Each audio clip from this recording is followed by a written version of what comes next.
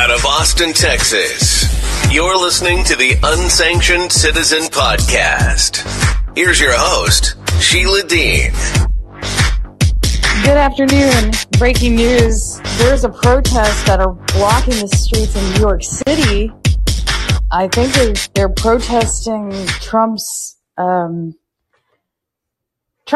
imminent arrest. I guess they're protesting the arrest of Donald Trump. And I think that they're out there in the streets and they're protesting and they're saying that this is a political act to arrest Trump. It seems like a political act to me to arrest Trump for a charge that they've been trying to get him for years.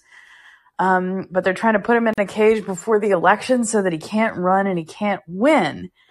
So, wherever you're at on that, it seems like an obvious move if you're a political opponent to put your opponent in jail so that they can't actually perform campaigning or participate in the political process.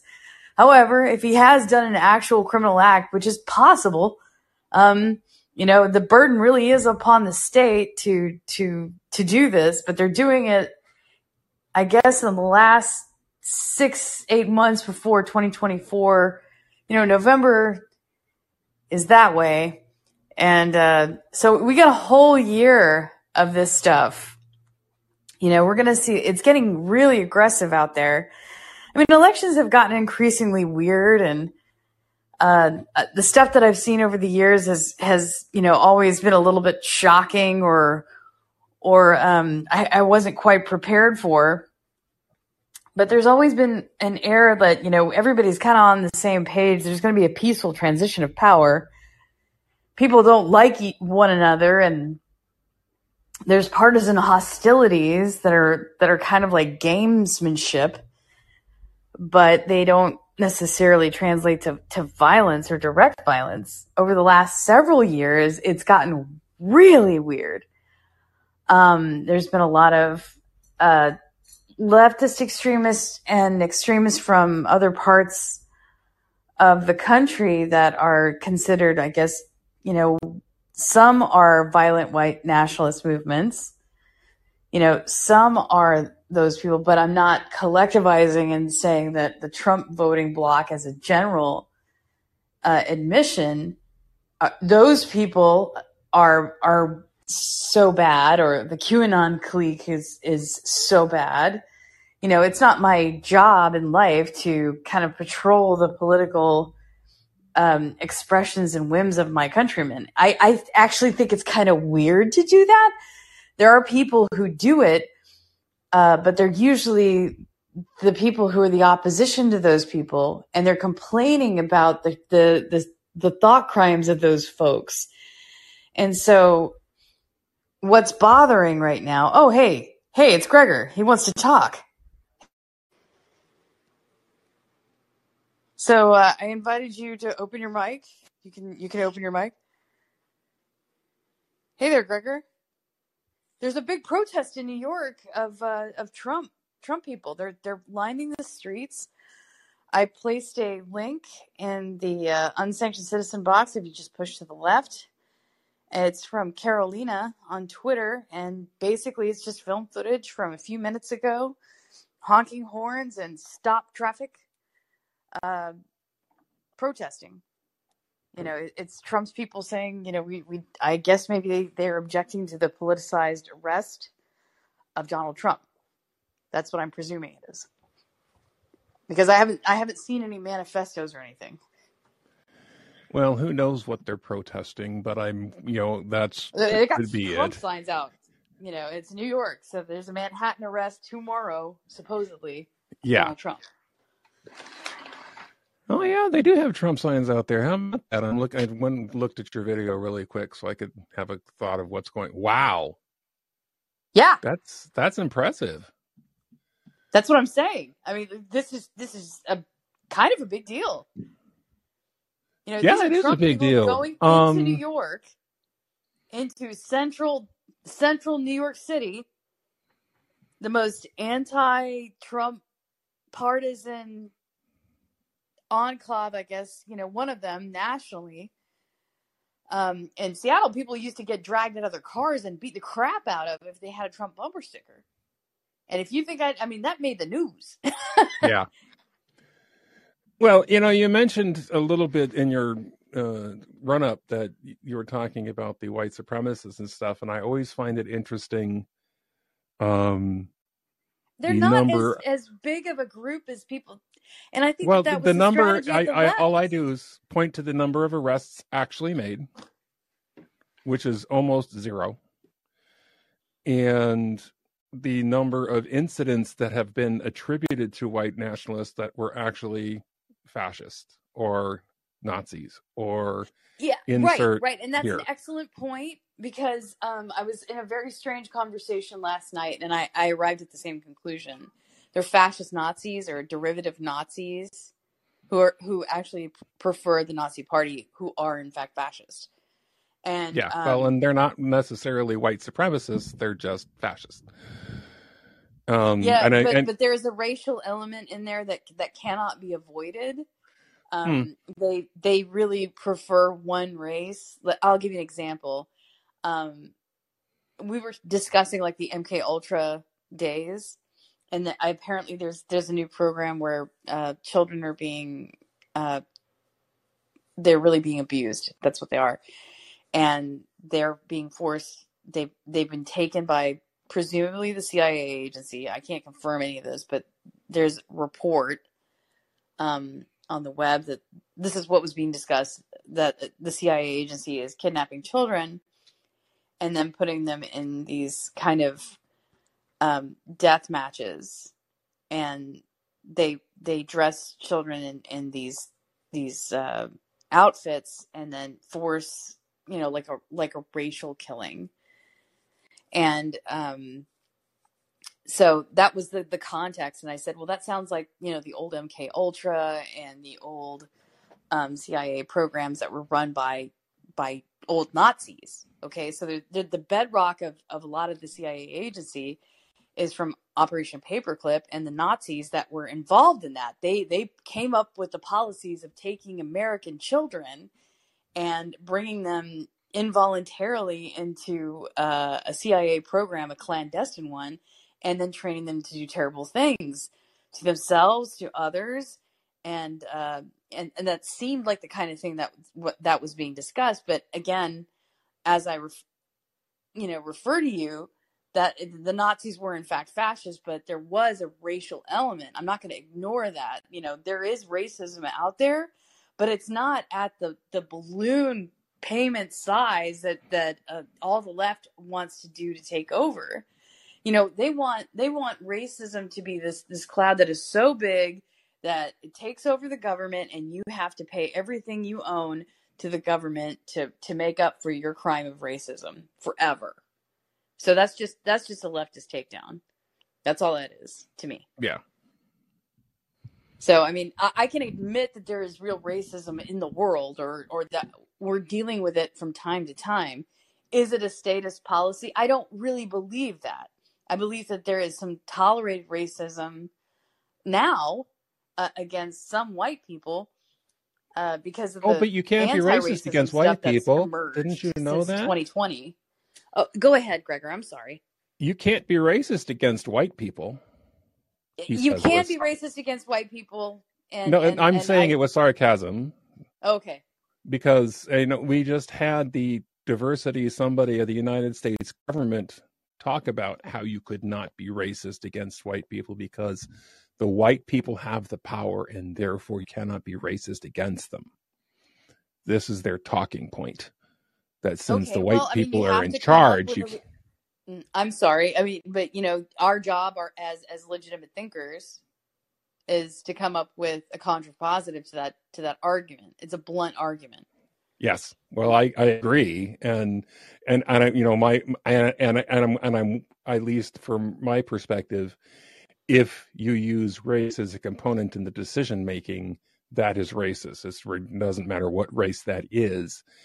When I lived overseas in Africa, if you were from a different tribe, you were belittled and torn down because we're technically, in their eyes, a different race.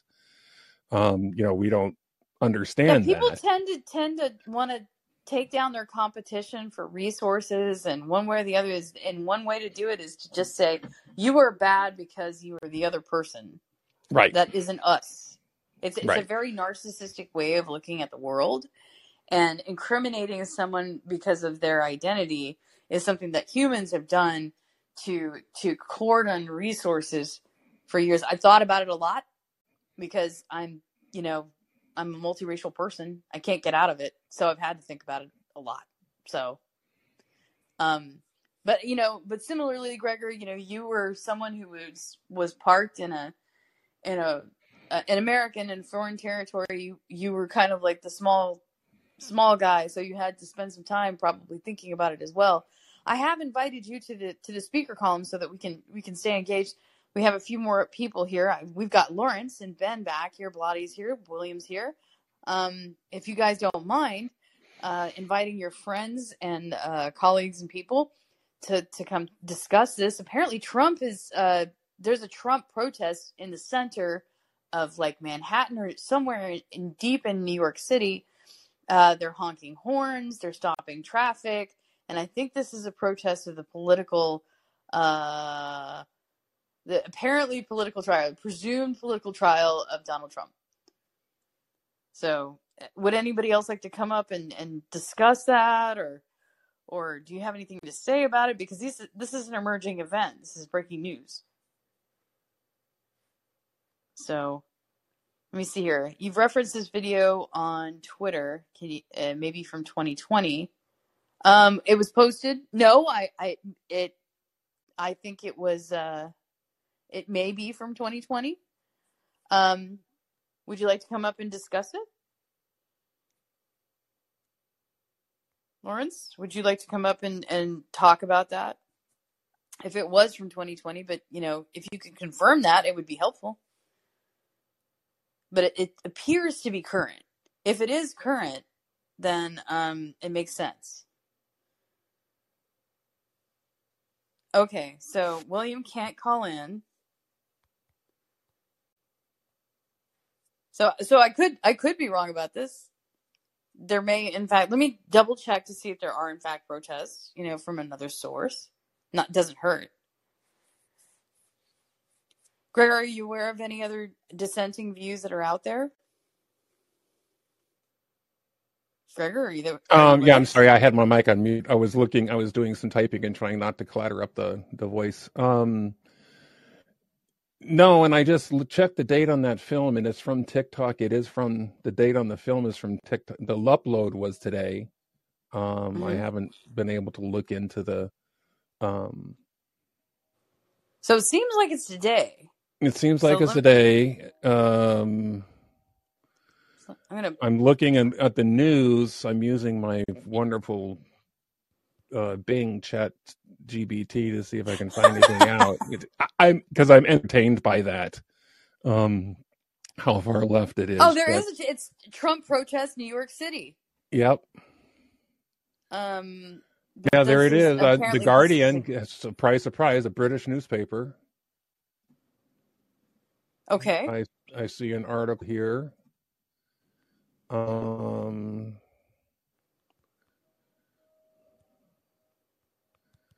Let's see here. GOP scrambles. Trump indictment looms. Trump's looming indictment already has a concrete political effect. Joe Biden's veto Republican bill. Who cares? We knew he was going to do that because he's stupid. Sure. See, now they said there was a protest, and now I can't find. They said go to the Guardian on the Guardian, and I can't find it. So okay, so there's some footage from 23 hours ago on Twitter. Trump supporters have shut down Fifth Avenue, and this was from yesterday, right outside of Trump Tower. So this was from Trump Tower. And let me see. Well, if you're gonna protest, that would be a good place to start. Yeah. Let me see the latest. See if people are still out there. So Ben Collins, quick update. Pro-Trump influencers are trying to organize around anti-indictment rallies. One in New York City and one in Mar-a-Lago, mostly on Telegram. Trump fans are mostly telling each other not to go, saying it's a Fed trap. Okay, this mirrors most pro-Trump protest failures since 1/6. That's terrible. I mean, I really hate to hear that. That people are being told that if they show up, they'll be automatically arrested for assembly in favor of Well, Trump. it's, here, insert your sarcasm tagline here. It's the way free speech works now, and sarcasm, because the left has to have their speech and nobody else can go against it. It is that it, again, we're talking about, they point the finger at the Democrats who are fascist. I don't care who you are. I'm sorry. It's the way it is. And I'll defend So that what to the makes them death. fascist, Gregor? Oh, because fascism is where you want the government to force businesses to do things your way. Okay, instead Which of is allowing the what free the market Twitter to happen. files is all about. Yeah, Right. that's a literal real-time illustration. And I'm glad you brought it up to say it just so clearly. Because Perkins Coie is still out there hawking the same old debunked Steele dossier. They're still trying to use a Steele dossier. Oh, look, William wants to play. Oh, okay. I mean, they still want to use it. Mm-hmm. But everybody knows where it came from, but they still think it's an influential piece of information. Well, the truth has no place in the Democratic Party. Sorry, it's Okay, really. so William wants to speak to us. Hello, Gregor and Sheila. How are you? Hey, Willkommen, mein Freund. Did you follow any of the protests? There was a protest yesterday, and I'm trying to see if anybody else had been following the story. Yeah, I followed it a little bit. It's a bunch of nonsense. Trump is saying to take our country back, so what does it really mean? Is he calling for armed, insurrection again? That's the Democratic tagline, the whistle they're blowing. It doesn't mean that at all. It's a matter of interpretation. There's no way, legally speaking, there's no way to specify it to that anyway. You know what I mean? Even if you tried to fight it in court, taking our country back, through the vote, through legal. That's like every red state speaker nationwide. They always say we're going to take our country back. They've been saying it for years. Yeah, I mean, that's what I mean. There's nothing to it, but there is indication, there's talk out on the social media that it's a honey trap, to get people to come in a sense and become violent. And so that there's a cause to arrest. Do you see what I mean? But I think anyone doing that would be foolish. We saw, of course, the shaman, who, by the way, was a naval veteran who was being escorted around by 9 police officers we saw that, right? Tucker Yeah, Carlson. we all saw that. We all saw that. We all saw that the fellow that was supposedly struck in the head and killed with a fire extinguisher was just fine after that reported incident, walking around, waving people in, come on in. You know what I mean? Had a helmet on. He was fine. And then one has to question then, frankly, if you're me, I question whether Babbitt, who was a 14-year Air Force veteran, was she really killed, or was that a bulletproof vest and a rubber bullet and a setup? Who knows? Movies are made. And if we know the Smith Modernization Act of 2012, which lifted the ban on domestic propaganda, that the State Department can literally pay mainstream media to put out propaganda. If you don't know that, it's the Smith Month Act.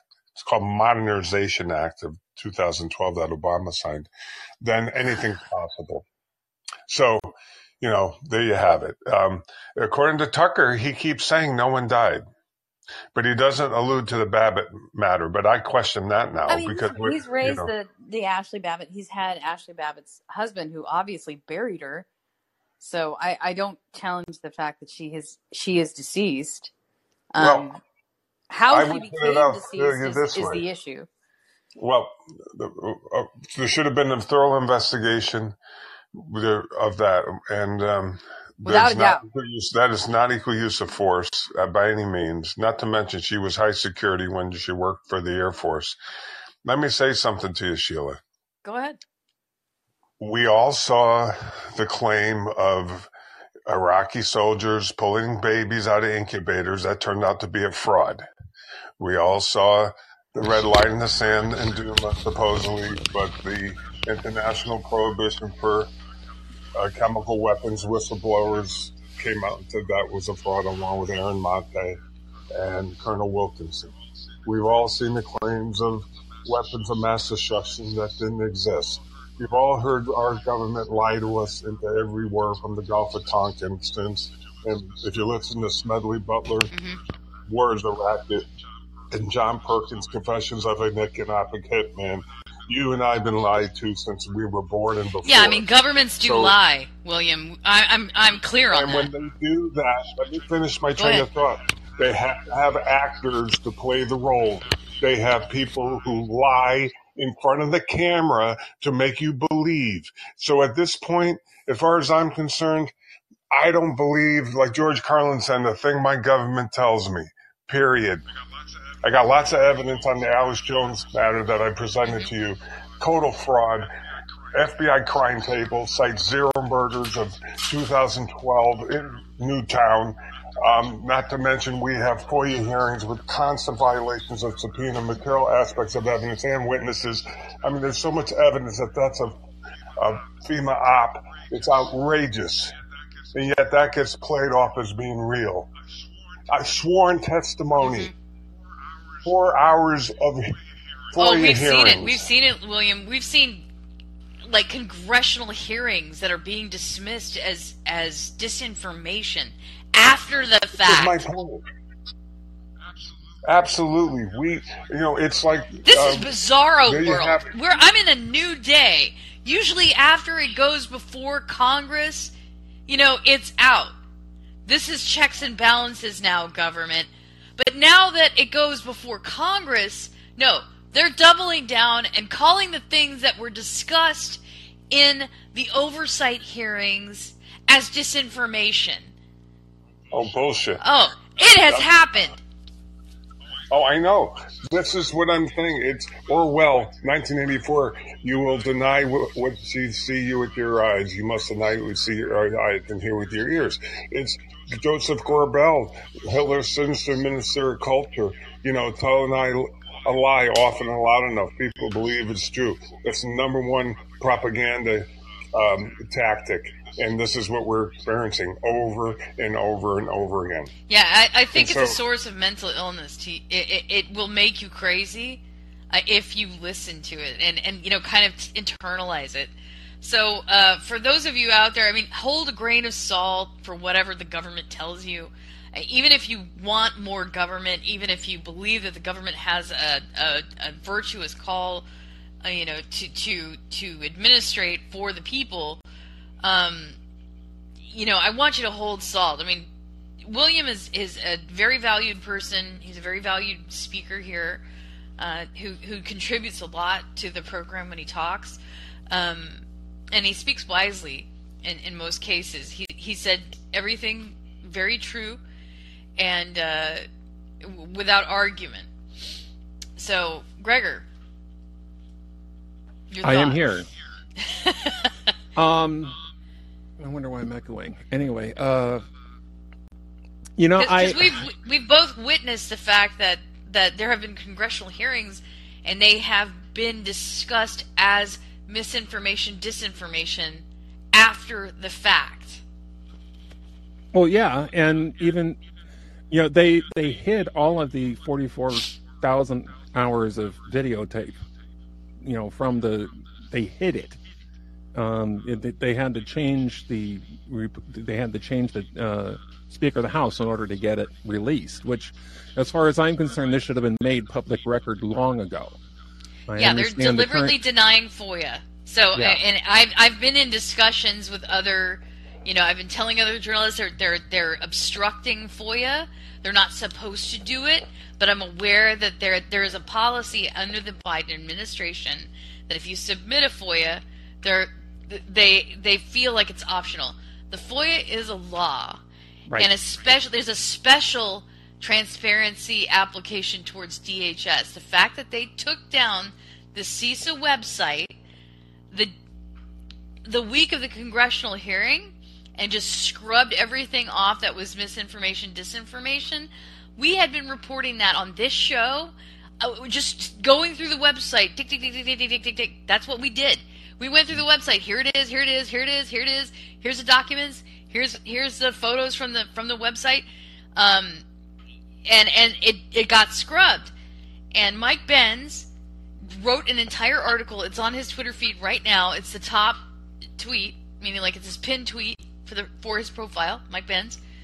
And it's how CISA basically scrubbed their site. They're required, DHS is required to show us anything when it comes to mass surveillance of the American people. And so far, they were compliant with the law that applied to them. But the minute that they scrubbed that website, they were doing so in an illegal way. Right. And where is the Fourth Estate, please? Because how much of this is related to that? If we had actual reporters who actually brought this up and did something about it, and actually reported the news, we might be able to have a different situation. But, I mean, the U.S. has been blamed for the Nord Stream pipeline bombing, and I'm not saying they did or didn't, but it's just that in particular reporter, who's supposed to be this prize-winning reporter who did some great reporting in the 1970s, apparently, he has one anonymous source. I'm sorry, that I don't care who you are, one anonymous source doesn't cut it for me. No, and an anonymous source we need to have actual barely news legitimate. Reporting. Yeah, it's barely news legitimate. Reporting. Yeah, totally. Oh, we had somebody else. Can I comment on that briefly? Yeah, go ahead. I mean, we brought you up to the speaker, Colin Williams, so that we can keep the conversation going. Right. Jeffrey Sachs reported on Nord Stream along with Scott Ritter a couple months ago. And they had radar surveillance of helicopters, I think coming out of our bases in Poland, our allied bases, and potential dropping of what were suspected to be unmanned submarines. So there is a lot more. I'm kind of like, this is kind of late on the game what this reporter has come out with compared to what was come out with reliable sources prior. Did you not hear about Jeffrey Sachs' report on Nord Stream and also Scott Ritter? No, I haven't followed up on the Nord Stream. It's not on my priority list. Unfortunately, I've tailored my priority list to be a lot narrower, and it's basically the Twitter files stuff, direct censorship of the web, pertaining to social media, AI, weaponization of AI, and the surveillance mech there, and then digital ID and CBDCs. Those are interlinked. They're very connected, and then a few other, those things are very important to me. So and there's a lot of news. There's a huge glut of news, but this breaking protest is something that has been almost made illegal. I mean, I don't even go to protests anymore, not because of fear of being arrested, but I think I don't want to be in a class of people who are being violent, because protest is being equivocated with riots, and you can't kind of distinguish them. They're no longer peaceful. Okay, and so I stopped protesting because I couldn't be a part of a peaceful protest. and because I'd show up, it would get violent, and then I would be like, oh no. So Ben is with us. Hey Ben, would you like to open your mic and speak? Hi guys. So I just wanted to let you know that on Truth Social, Trump has just tweeted that. He's tweeted a tweet. He's tweeted a tweet. Yeah. Okay. He's posted a post. Let's get the words right. He truthed the tweet.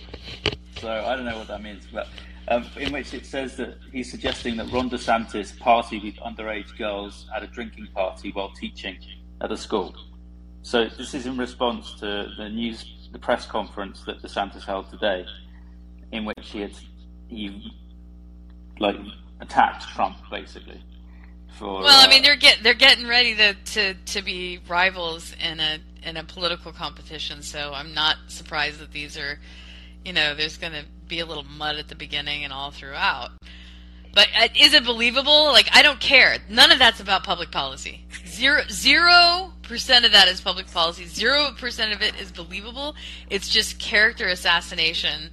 I don't care about that because it's not something that is necessarily provable or a matter of the state. So they're both immoral men, at some context somewhere. I'm not God. I can't go through the whole column of them. But the American public media has made it a job to really, eviscerate each presidential candidate, and to defy all levers of privacy and decorum. They don't give any dignity to the office of the American president. So they open the guts of a person who wants to be a public administrator, like the top public administrator of our country. It's a government job, and because of the lack of privacy and the way that they are summarily invaded, I feel sorry for them. But it is the highest office, and I never have agreed with the way that, let me say, it's more of the way that the British press will attack a person. I don't even think it's barely legal. There were limits because he was rich. Trump was rich. He managed to keep his tax records, and because he had no prior history as a public administrator, that kept a lot of his record. There was no record to speak of. He wasn't a government official. Now, when they start working for the government, that stuff is all targetable. It's all to be exhumed. If there's any public corruption, if they were diddling the intern at the office, having a side piece and using public resources, all that's game. Sure, but it's not interesting that he partied necessarily with young girls. Well, no, it isn't. What the interest, Sheila, is that Donald Trump is going straight into the bottom of the mud pit, and he's attacking. So what that shows is that he actually views DeSantis as a real opponent, right? If DeSantis just made some comment that was in lawyerly language, it was a veiled attack, but it was very obviously an attack against Trump today. And then Trump responded with quite a serious allegation. So I don't call it serious. I mean, it might seem serious looking. It isn't serious. It's serious looking. It just doesn't. It's just not serious. It's from Trump. How serious can it be? I mean, he plays a game with name calling in all kinds of high school games. He plays those all the time, and it's frustrating because it's like, I understand why he does it. It's his personality, but it's like, yeah, you're supposed to be better than that. So I mean, every time he says there's little Marco or whatever his little cute little jabs are, it's always like, grow up. You're 80 or you're pushing 70. You're 70 something years old. Grow up. It's what we get with Trump. That's what comes with Trump. If you want the Trump package, that's the Trump package. His people grab your phone at the events, and just a minute, Gregor. I mean, his people will grab your phone at events. Okay? So there's not a lot of respect for personal boundaries, and he didn't really, the surveillance state didn't really bother him too much. In fact, he likes surveillance as long as he can listen in on other people and think that he's, entertain this idea that he is some kind of god. Then he's going to go for it. So he wanted to negotiate with the surveillance state, and he wanted to play halvesies with these people, and you can't. They are dark craft from the pit of hell. They want to turn this place into an autocratic state and make everyone wear the Nazi bandana. If they could. But they're trained to do that inside of these agencies, and it's just like, how did we get here? How did we get into this place where, well, I know how we got here. We employed Nazis in the clandestine state as soon as we opened the doors. From the inception of the CIA agency, they had Nazi-flavored sauce run through the whole thing. So, well, and I'm a fan of videos starting before that. So, Woodrow Wilson got the idea for Social Security from Weimar Germany.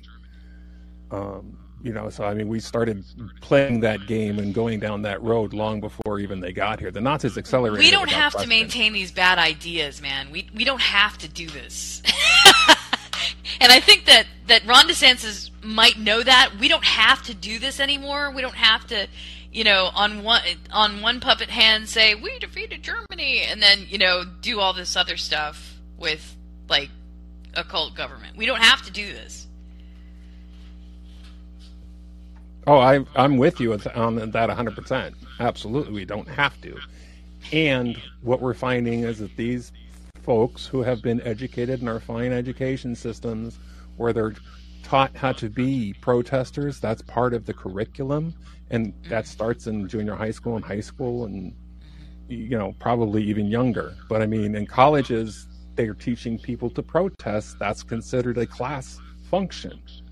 And they're protesting about the most ridiculous things. I mean, was it Harvard Law just had a Supreme Court justice come in and they yell at him for 3 hours? What kind of, you invite them in to come and then you yell at them? That's just, we're supposed to have dialogue and understanding, and that's not what people are taught. They're taught to overwhelm and voice over. Yeah, I mean, that really isn't protest either. That's a form of struggle shaming that is instructionalized at the colleges. So what has happened is very strange, and I don't know how precisely it got marbled into the education system, but it's happened in the last 10, 15, I would say 10 years. But 10 years is enough time to re-educate a person into believing that, okay, we're going to spend 4 minutes on math and science, and then we're going to spend the rest of the time on political and civic indoctrination towards one particular outcome. And that is a misrepresentation of our resources. It is not a representative government. It doesn't reflect the nature of the constituency. It is a top-down commandeerment of the education system, and no one voted for that. Meaning, like the citizens were not involved, and these means were hidden from them. So it's ultra suspect, because all of the reporting that I've seen is that the parents are unaware of this. Like they don't get let in. Like there's no PTA meeting to discuss curriculum for public approval on the civics agenda at the school. So Ben, Peter, or William, do you have anything to say about this? Yeah, I have something to say. I think it seems to be that you're basically defending DeSantis, and you kind of almost presenting him as a new way. But as I understand it, didn't DeSantis write some kind of political book a while back, before Trump ever was really on the radar? And he basically is a Romney type Republican. Yeah, I don't really know. I mean, both Gregor and I are libertarians. We're probably not going to vote for a Republican candidate. Are you with me, Gregor? You know, so we don't have a dog in the Republican fight. But the fact that there is a protest of the Trump constituency in the center of New York, that is huge. That is a huge civil libertarian node of note. So, I mean, Ben, do you have anything to say towards the civics washing of the education system? Or are you just going to play, you know, American political operative today? Do you have anything else to say? There's a similar problem in a lot of Western countries, right? Basically, the state. Anyone that you might be from, Ben? So the state co-ops the education system to deliver kind of pretty little helpers, like corporatist drones. Useful idiots. Useful idiots. So yeah, but also, you know, there's an interesting kind of countercurrent in Gen Z, I think, with there's actually quite a few influencers who are fairly based, use that word, and they influence millions or tens of millions of young people quite successfully. And actually, I think a lot of the kind of intelligence states worrying about so-called radical right-wing kind of young people is basically a response to that. Okay. Speakers, do you have anything to add to that? I have some. I want to give Peter a chance to speak before I jumped in. Did he want to speak or? Oh, Peter? Well, yeah. I just wanted to get done with Ben's comments first, because Ben was speaking. Oh, I thought you were. I'm sorry. Okay, so did you have anything to say towards what Ben was speaking towards? Well, any comments whatsoever? I just see things. Having grown up in this country and been lied to from our government since I can remember, perhaps I just have a more straightforward approach. I'm sick and tired of the propaganda from both parties. As far as I'm concerned, follow the money in any crime, any racketeering act, and you will see a revolving door between K Street and the Capitol building, between staffers and transnational corporations, and it really is right left wing, as far as I'm concerned, as part of the same corrupt ass. You got right and left cheek.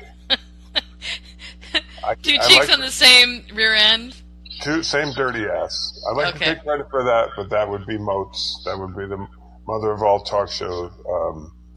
What's the fellow's name from Britain? I'm having a moment here. I can't remember. He originally coined it, but that may not be exact quote. But anyway, I could see him in my mind. He's got the hat on and the glasses. He was a politician of Britain.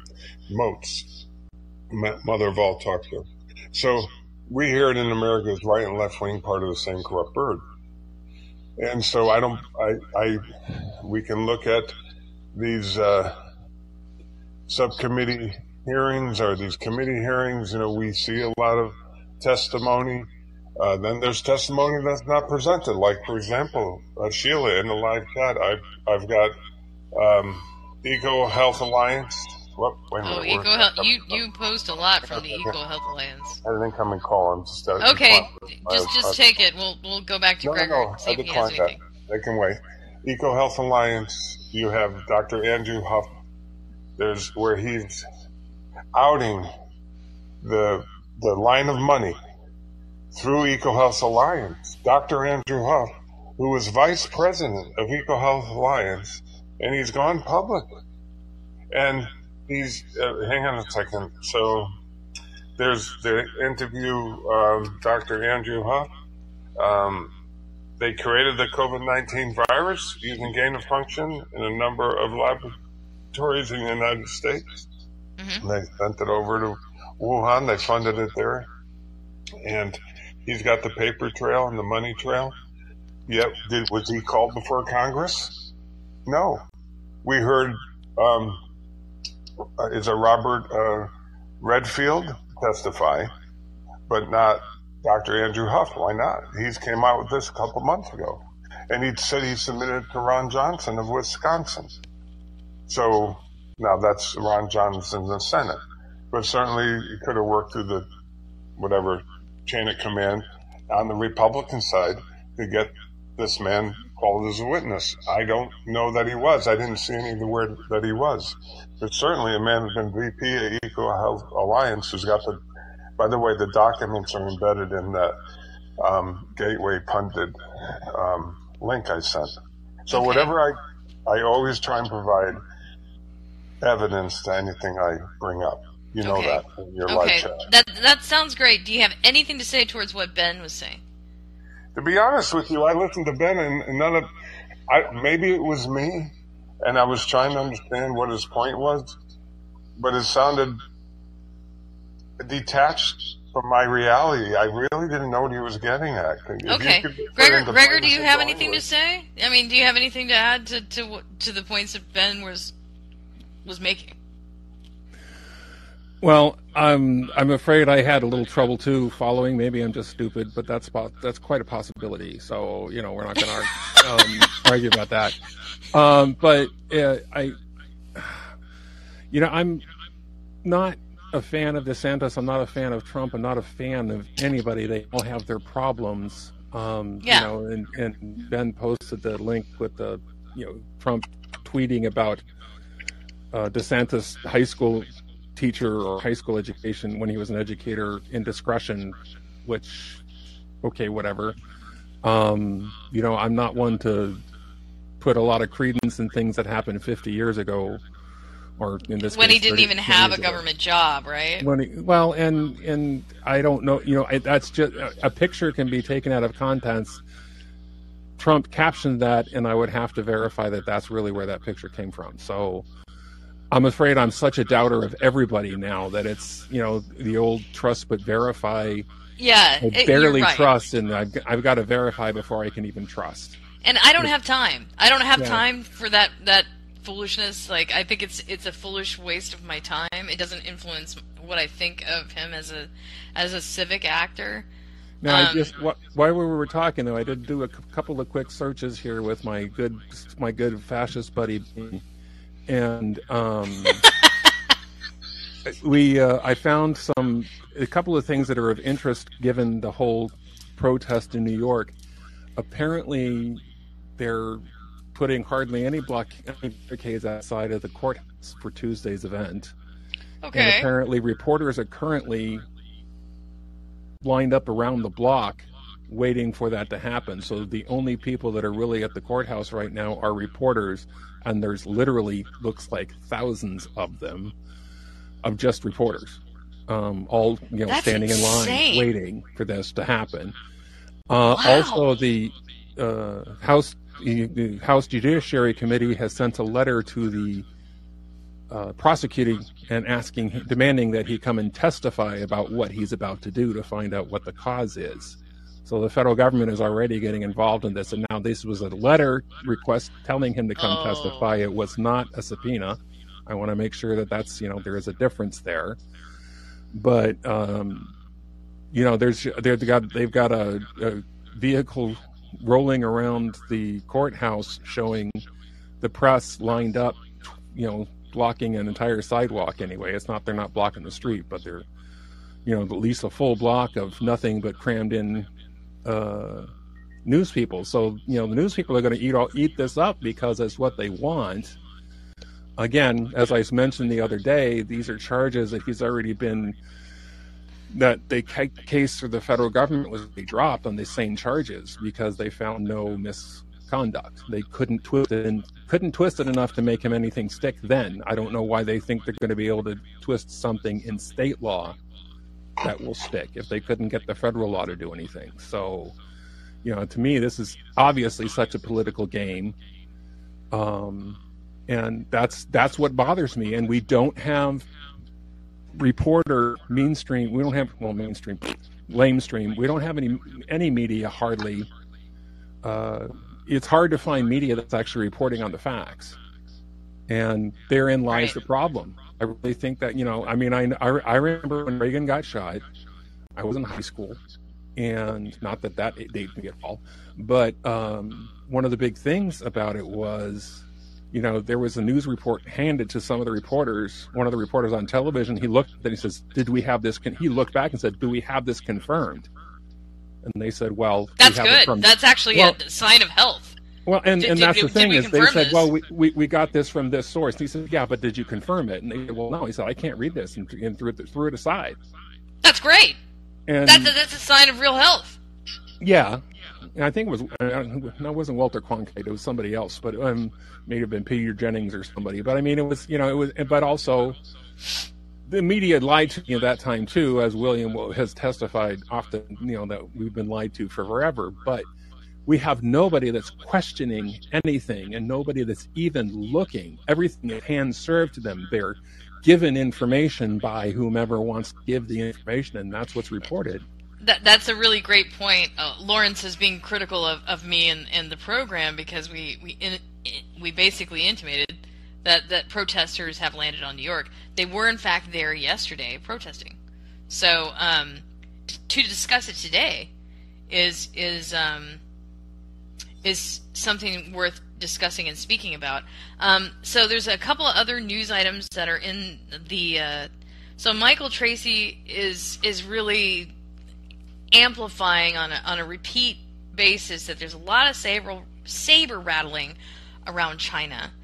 Ben, do you have any brief thoughts about that before we move to Peter? Peter is our pro-China guy, and he has probably a want to respond to some of that. Okay. I don't know how this got reordered, but I didn't reorder this. So, Peter, the gist is this, is that there's a lot of we're going to go to war with China rhetoric coming from voices in the government.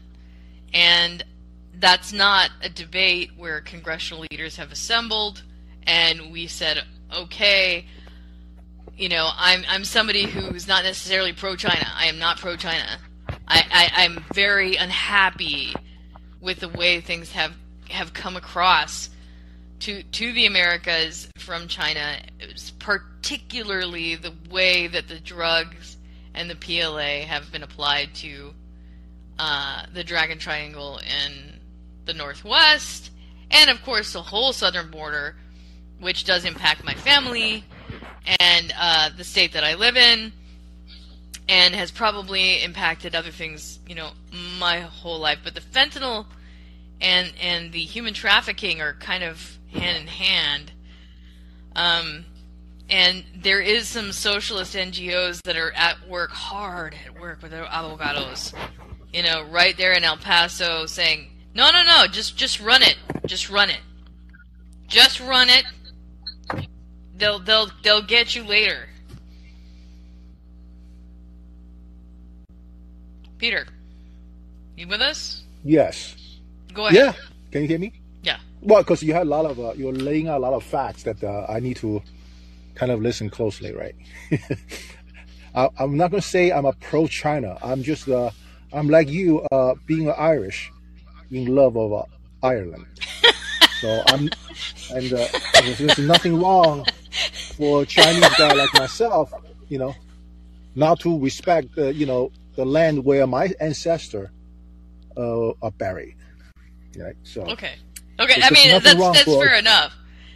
Yeah, there's nothing wrong to be Jew and like Israel. I mean, you can say I will admit that there was a China before Mao. And the thing is that the current fascist communist regime that is the Chinese state. I know is not, of course, it does not make the whole of the Chinese identity. It's just the politics of the day. a colonizer will love the China before Mao because China is being colonized, of course. I mean, the rapist definitely love the woman he's raping. I'll just tell you that. So this is not just all comparable. But I want to just call, because I really got caught up with this title, the NYC protest. I was initially disappointed that there actually is no protest because Lawrence posted on the chat room. So Lawrence bowed out. He bucketed out. Yeah, he bowed out. Because actually, I think Lawrence is wrong. Because not being a Trump supporter, I do follow a very popular Trump channel. It's called the Right Side Broadcasting. And they actually scheduled a 5 o'clock today live streaming of a Trump protest in NYC. So I believe there will be one. Because this channel actually is one among the earliest alternative media supporter of Donald J. Trump. I started following them since 2015, not because I'm a Trump supporter, because I think they really put up something very entertaining. Because I always said in my show, the indictments of Trump, plurals here, will make O.J. Simpson trial chicken shit. So I think we should all relax and sit back, get our popcorns, and enjoy the show. This is going to last all the way to the 2024 election, and let's all celebrate, okay, as Americans. So we should all be proud of being American. All right, not about pro-China thing. Sheila. So about China was separate topic. Like I said, I am seriously contemplating on having another show, more of an ad hoc, could be daily. I'll call it geopolitics equals ethnopolitics. Everything geopolitics. Everything China. Yeah, you're gonna scare me right away because I can't. I'm totally numb. I disassociate from my body every time someone brings up the issue of race now because it's just I'm done. I know. I mean, at first I was sensitive. I'm like, I wanna give attention to it, but that was 2015, and all they have done is turn this into like this metastasizing, like land and policy grab, where it has nothing to do with race anymore, and that now if you oppose any of their policy points at all, you're a racist. And I'm like, how did that happen? How did that happen? Yeah, how did I become a racist? And I'm like, I'm not there. I'm just not there. I'm listening to all of the voices. I encourage people to come up here. This is a very diverse, a seemingly diverse panel. And, I want it to be a diverse panel, but I'm most of the diversity here. But all the same, I don't invalidate the voices that are present. I invite the people to say qualified good things or relevant things on the program, topical things. So, I mean, you've done well, Peter. We're gonna go ahead and take Lance. Do you have any other remarks before I move on? I mean, we still have China to deal with. No, I just want to. Nothing about China today. But I just want to point out that there's a 5 o'clock YouTube live stream from this Right Side Broadcasting Network, which I do follow since 2015. So enjoy. Okay. So there is that. We're gonna take Lance. How you doing, Sheila? Hey, Lance. Have you got anything on topic today? Yeah, sure. Hey, by the way, Peter, I don't know. I'm going to challenge you. I know you say, Lance, why is everybody afraid of you? Sheila's not, of course. I want to challenge you to a debate. Now, I know you probably don't got a lot of time, but you pick the time. I want to debate you because there's you have great things to say. We agree on a lot. We disagree on a lot. I want to challenge you to a debate. That's all I'm saying. Because I've been trying to set up some debates, and so I'm going to challenge you to one. So, now, Sheila, yes. Here's the thing. Now, I don't know where you stand on this Trump thing. So Trump's doing his thing. Okay, so I guess you could say I'm like socialist-y. I'm definitely not left anymore. I've been learning more and more in my late stage of life here. Well, hopefully it's not that late stage, but, so forget that. But I'm definitely radical, socialist, trans, fine. I don't know about kids, okay? So great. So that's where I stand politically. But I want to know, what do you guys think about this? I mean, do you think this is like, oh my God, they're protesting in New York, we'll let the law do its thing? I think it's absurd, by the way. Let me explain. Nixon was told by Republicans he had to go. It wasn't people on his side of the aisles protesting. Right, and that's totally legit. That's a totally legit thing to happen. Right. So in 1968, right on the heels of wonderful, I mean, real legislation of civil rights and food stamps and Medicaid, and it was funded. It wasn't just virtue signaling. 2 years later, did people say, oh, we got to protect Johnson? Come on, us lefties. He's doing such wonderful things. They protested en masse against the war at the Democratic National Convention. This was the lefties. This was the people who were getting shit done. This was the people that Martin Luther King had meetings with Johnson, and he was getting stuff done. It was a different age. It was a totally different leftist party. Or the left end of the world was totally different. I mean, It just wasn't communitarian. What we've got is some communitarian nihilistic hybrid that is like post-Soviet disgruntled assholes who came over and said, no, we're not going to let go of communism. We're gonna wreck America and get in there and reorient policy and wash things so that it comes out completely reverse. Okay, let's go back a little further, because it's true that there was a lot of freedom. We had pretty affluent. This was not like people were being so badly oppressed like slavery or something in the 60s I'm talking about, which a lot of this stuff fomented in the 50s. Okay, yeah, we had and then the media, blah, blah, blah. Okay, let's go back to World War I. Speaking of Trump being indicted, okay, when the robber barons held power, it was a very different situation. You didn't have like a great big middle class that could protest. Trump was like an infant. Can I make the point? So in the robber baron era, Eugene Debs, a communist or socialist, he got 1 million votes from jail. He got 6% of the popular vote. So yeah, maybe in the 60s it was more free and a different social culture. The social culture was oppressive. Woodrow Wilson was putting people in jail for fighting, for even speaking against World War I. I'm done with everybody making excuses about, but it was different then. Well, Lincoln got elected in 6 years after the Republican Party started. Oh, but it was different then. We got the freaking internet now. Trump used Twitter. I'm done with the excuses. I'm blaming Sheila and Lance and Peter. We have the power. It's our fault if they steamroll us. We've got more access to knowledge than ever. The American people, how about the people in the Montgomery boycott? How about slaves? How about Indians? How about the Twitter files? And how about the government who has centralized so atrociously with the globalists? And how about the national security state making this kind of this subtle compact between the Latin American dictators / cartel workers and the national security state and the communitarian interest in say like the left-ended academia.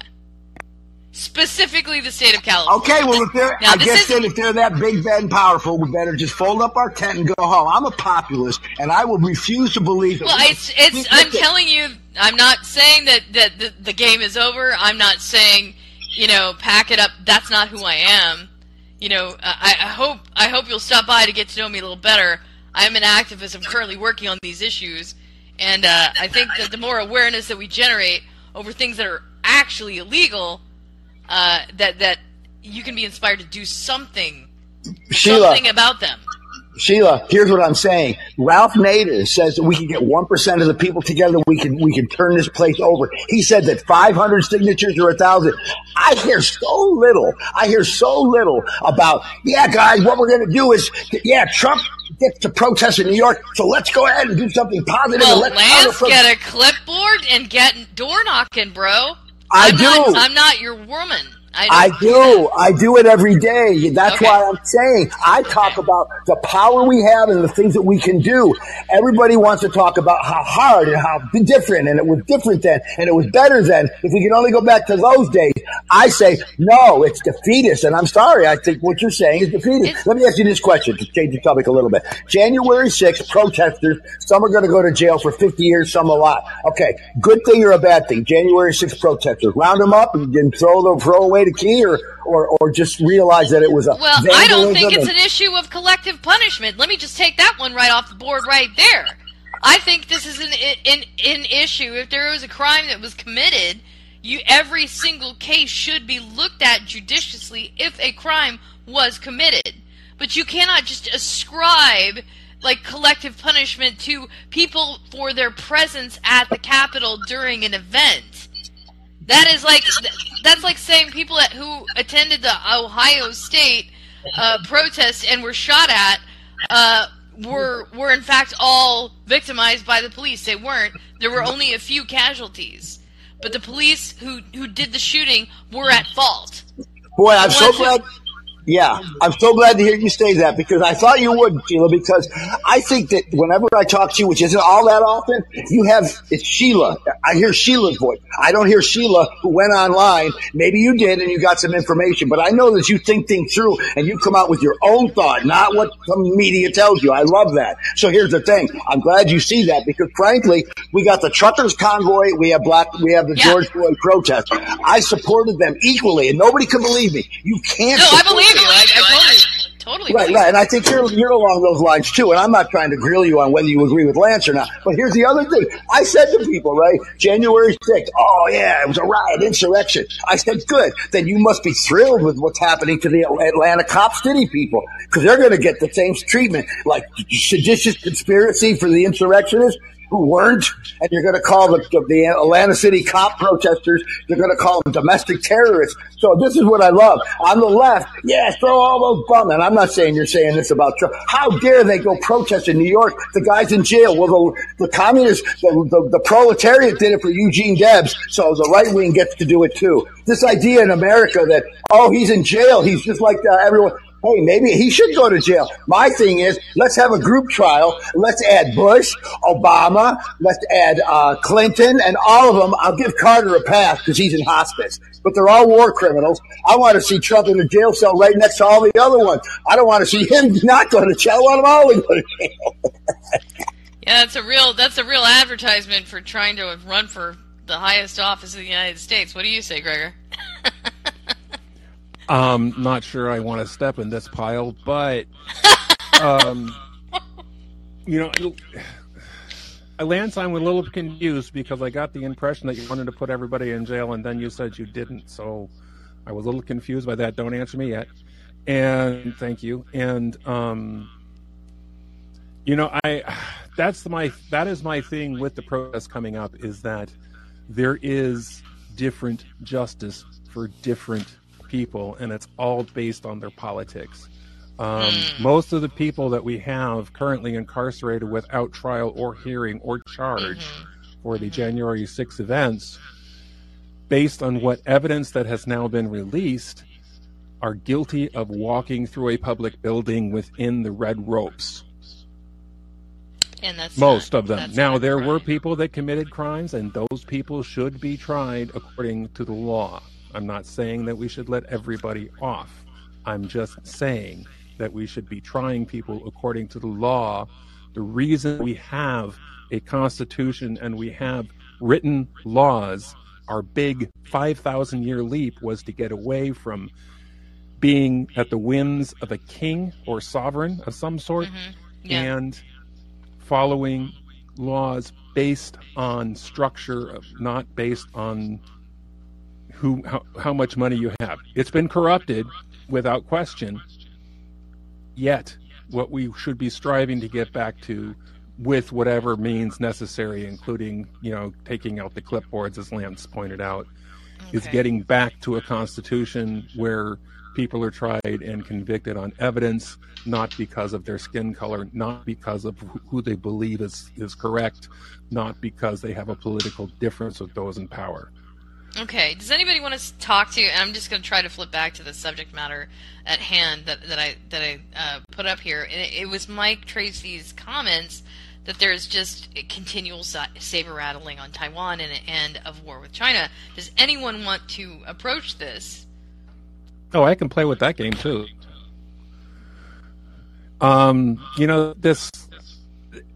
I wrote an article last year in May that we were going to be at war with China before 2024. And the reason there's a reason why. Why did you say that? Well, because Biden's going to need that to win. Oh, and it is a common tactic has been a common tactic of major politicians to get us into war. So we're using the conflict in the Ukraine to get people spiced up. We're using all the things going on in Taiwan. And what I know about it is China is desperate. They have food problems. They have all kinds of problems that they're not able to fix.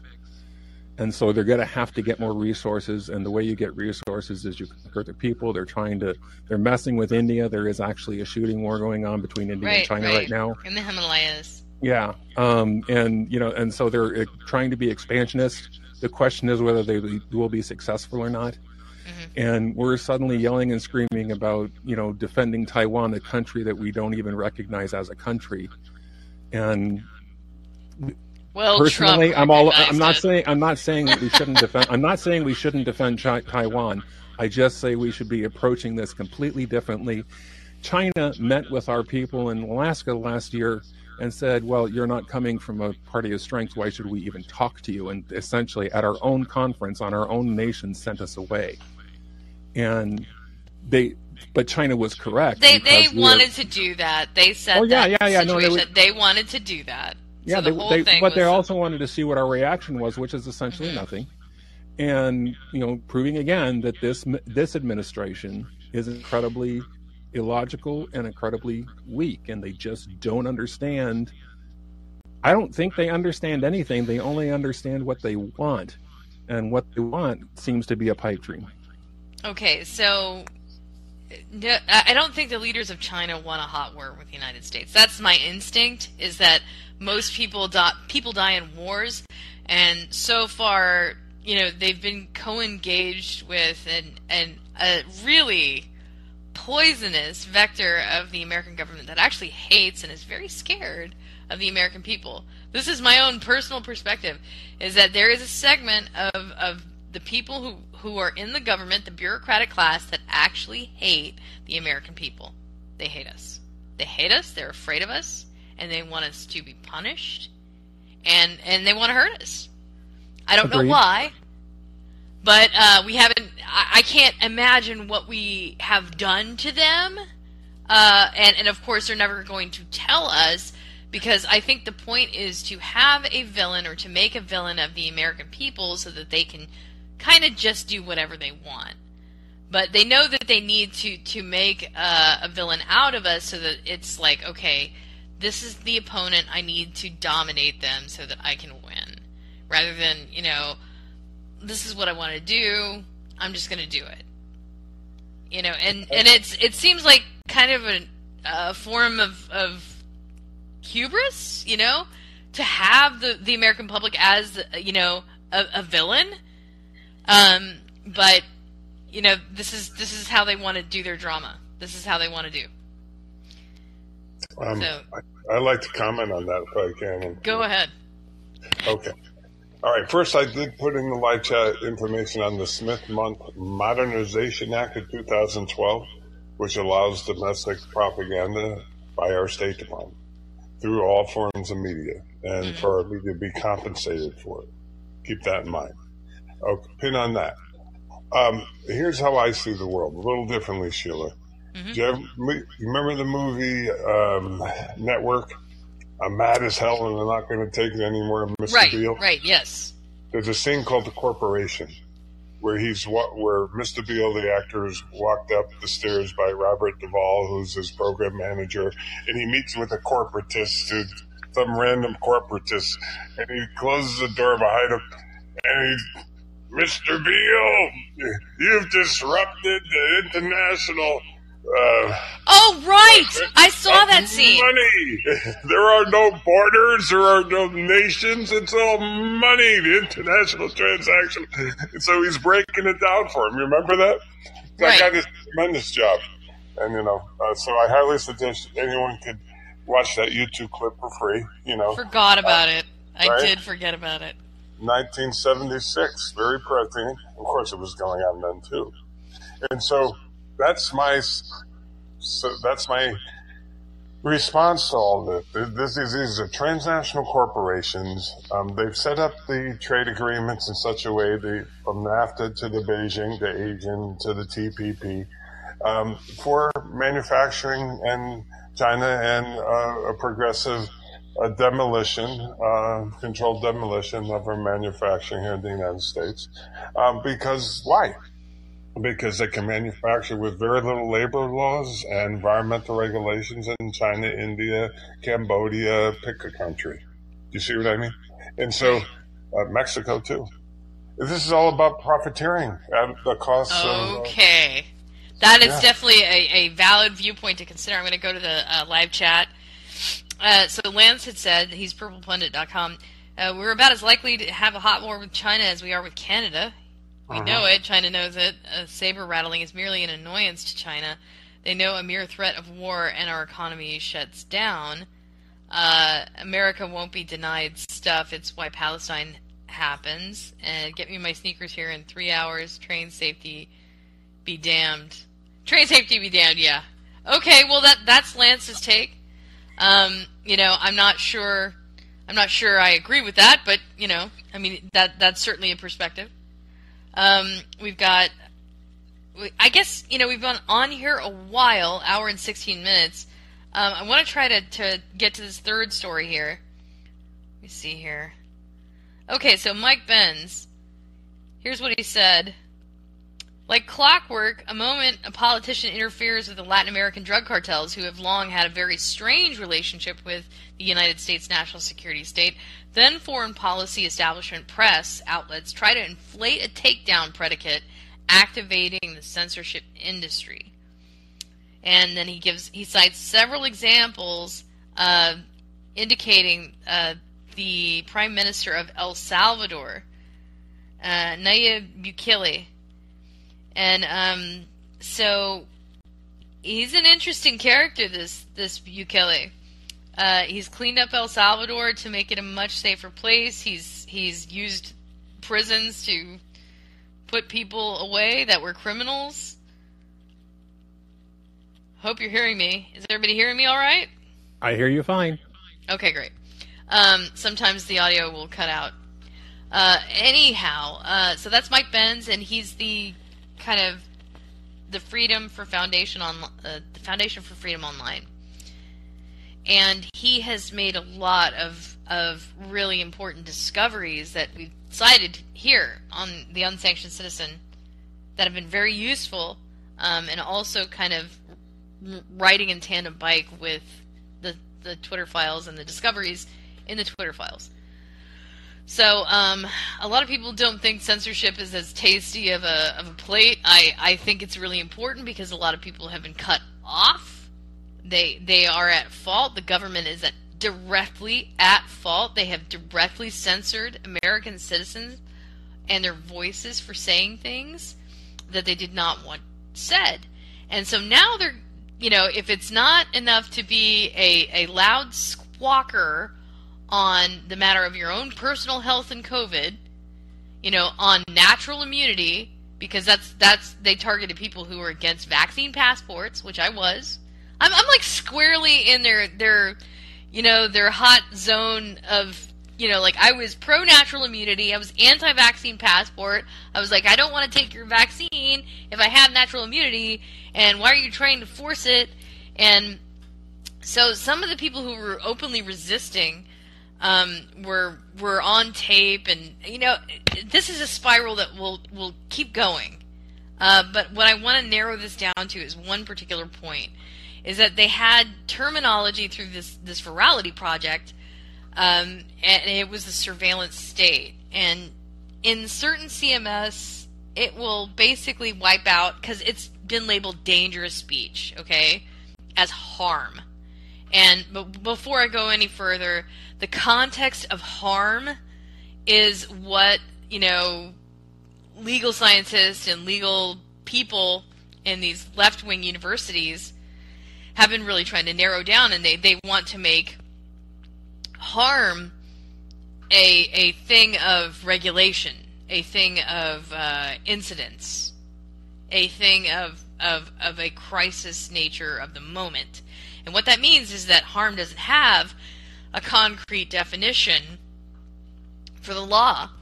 And so if you hand it to a regulator, the regulator can merely say, well, this act is harmful because I said it's harmful, and because I said it's harmful, now it's harmful.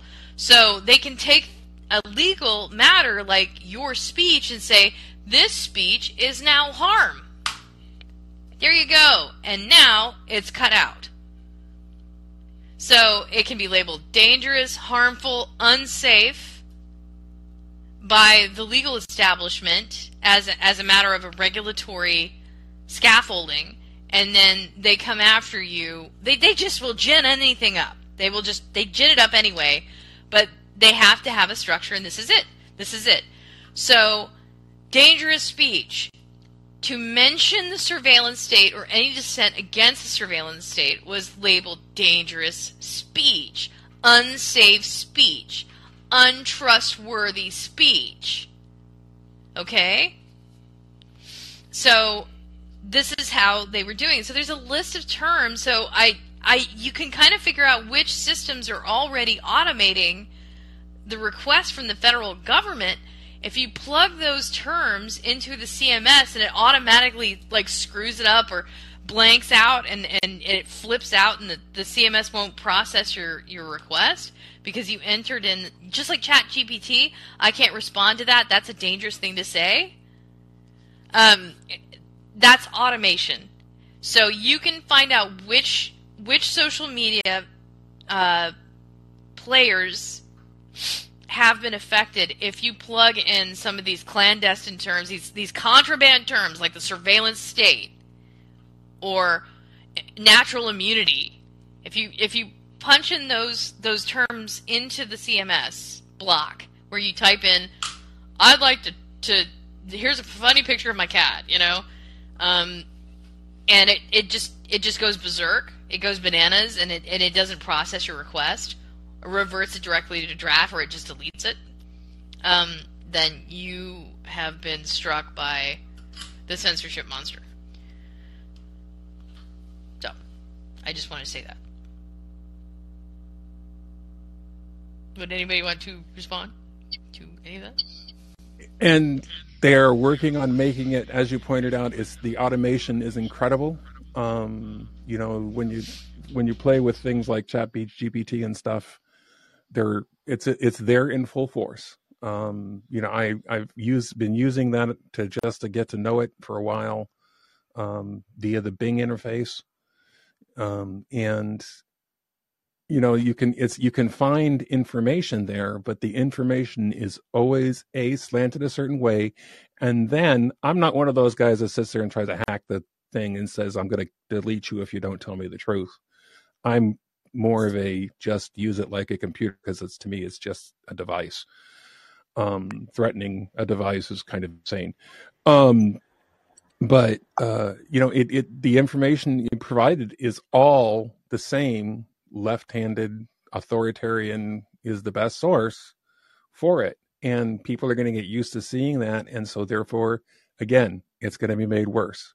And the original concept for ChatGPT, when Elon Musk promoted the idea of the OpenAI program, was to make it so it could be copied and used and restructured by everybody, but we're not seeing anything restructuring it in such a way that it's actually honest. We're only seeing the structuring in such a way where it's woke. And that's the tools they're using. They're using the emotional response in order to keep us isolated and to keep us doing the same thing over and over again, though this is, quote, not insane, end quote, which I think it is, but that's beside the point. I'd like to add some comments to that, Gregor and Sheila. Oh, before you speak, William, I just want you to know, Gregor, that if you challenge me, I will call you a sexist and a racist, and get mad and throw a tantrum and throw up on your shoes. Just joking. But they're waterproof, so I'm okay with that. Go ahead, please. Will I have the same gift of vomit if I challenge you? No, I mean, it was just over this last speech. I'm clearly joking. I'm clearly joking with Gregor. I know you are.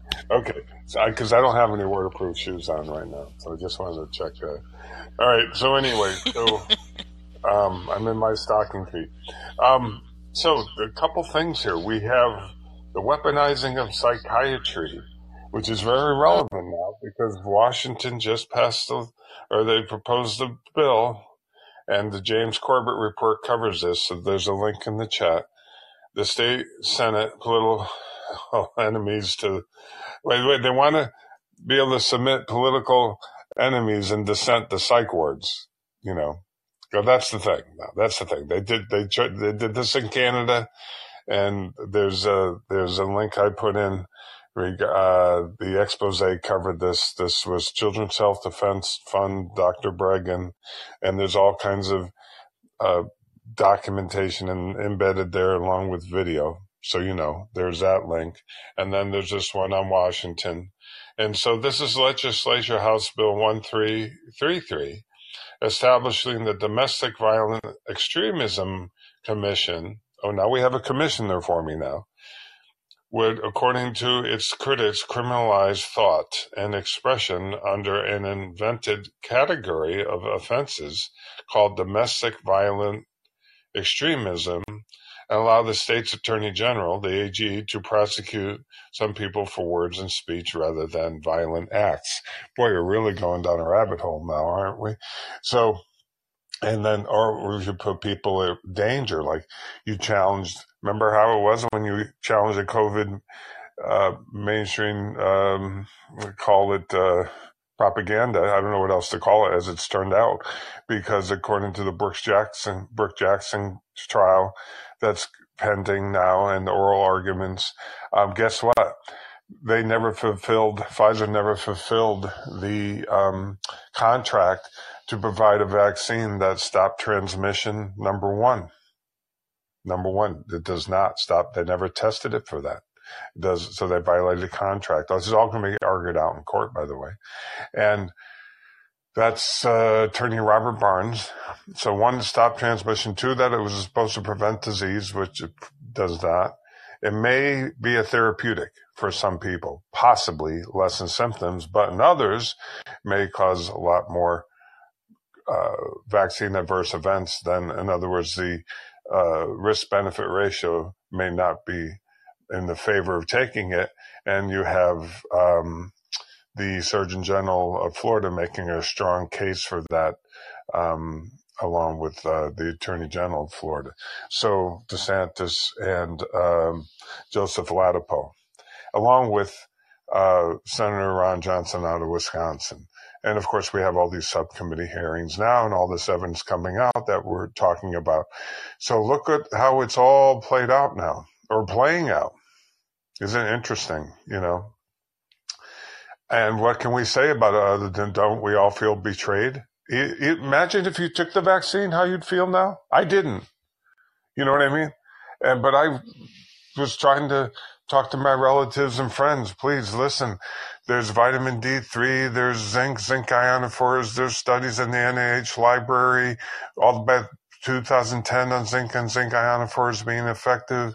There's WebMed on elderberry going back to 1991 being effective for respiratory illnesses.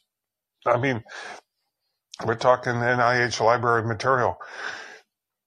Now, they update that and they change it. Why? Very interesting.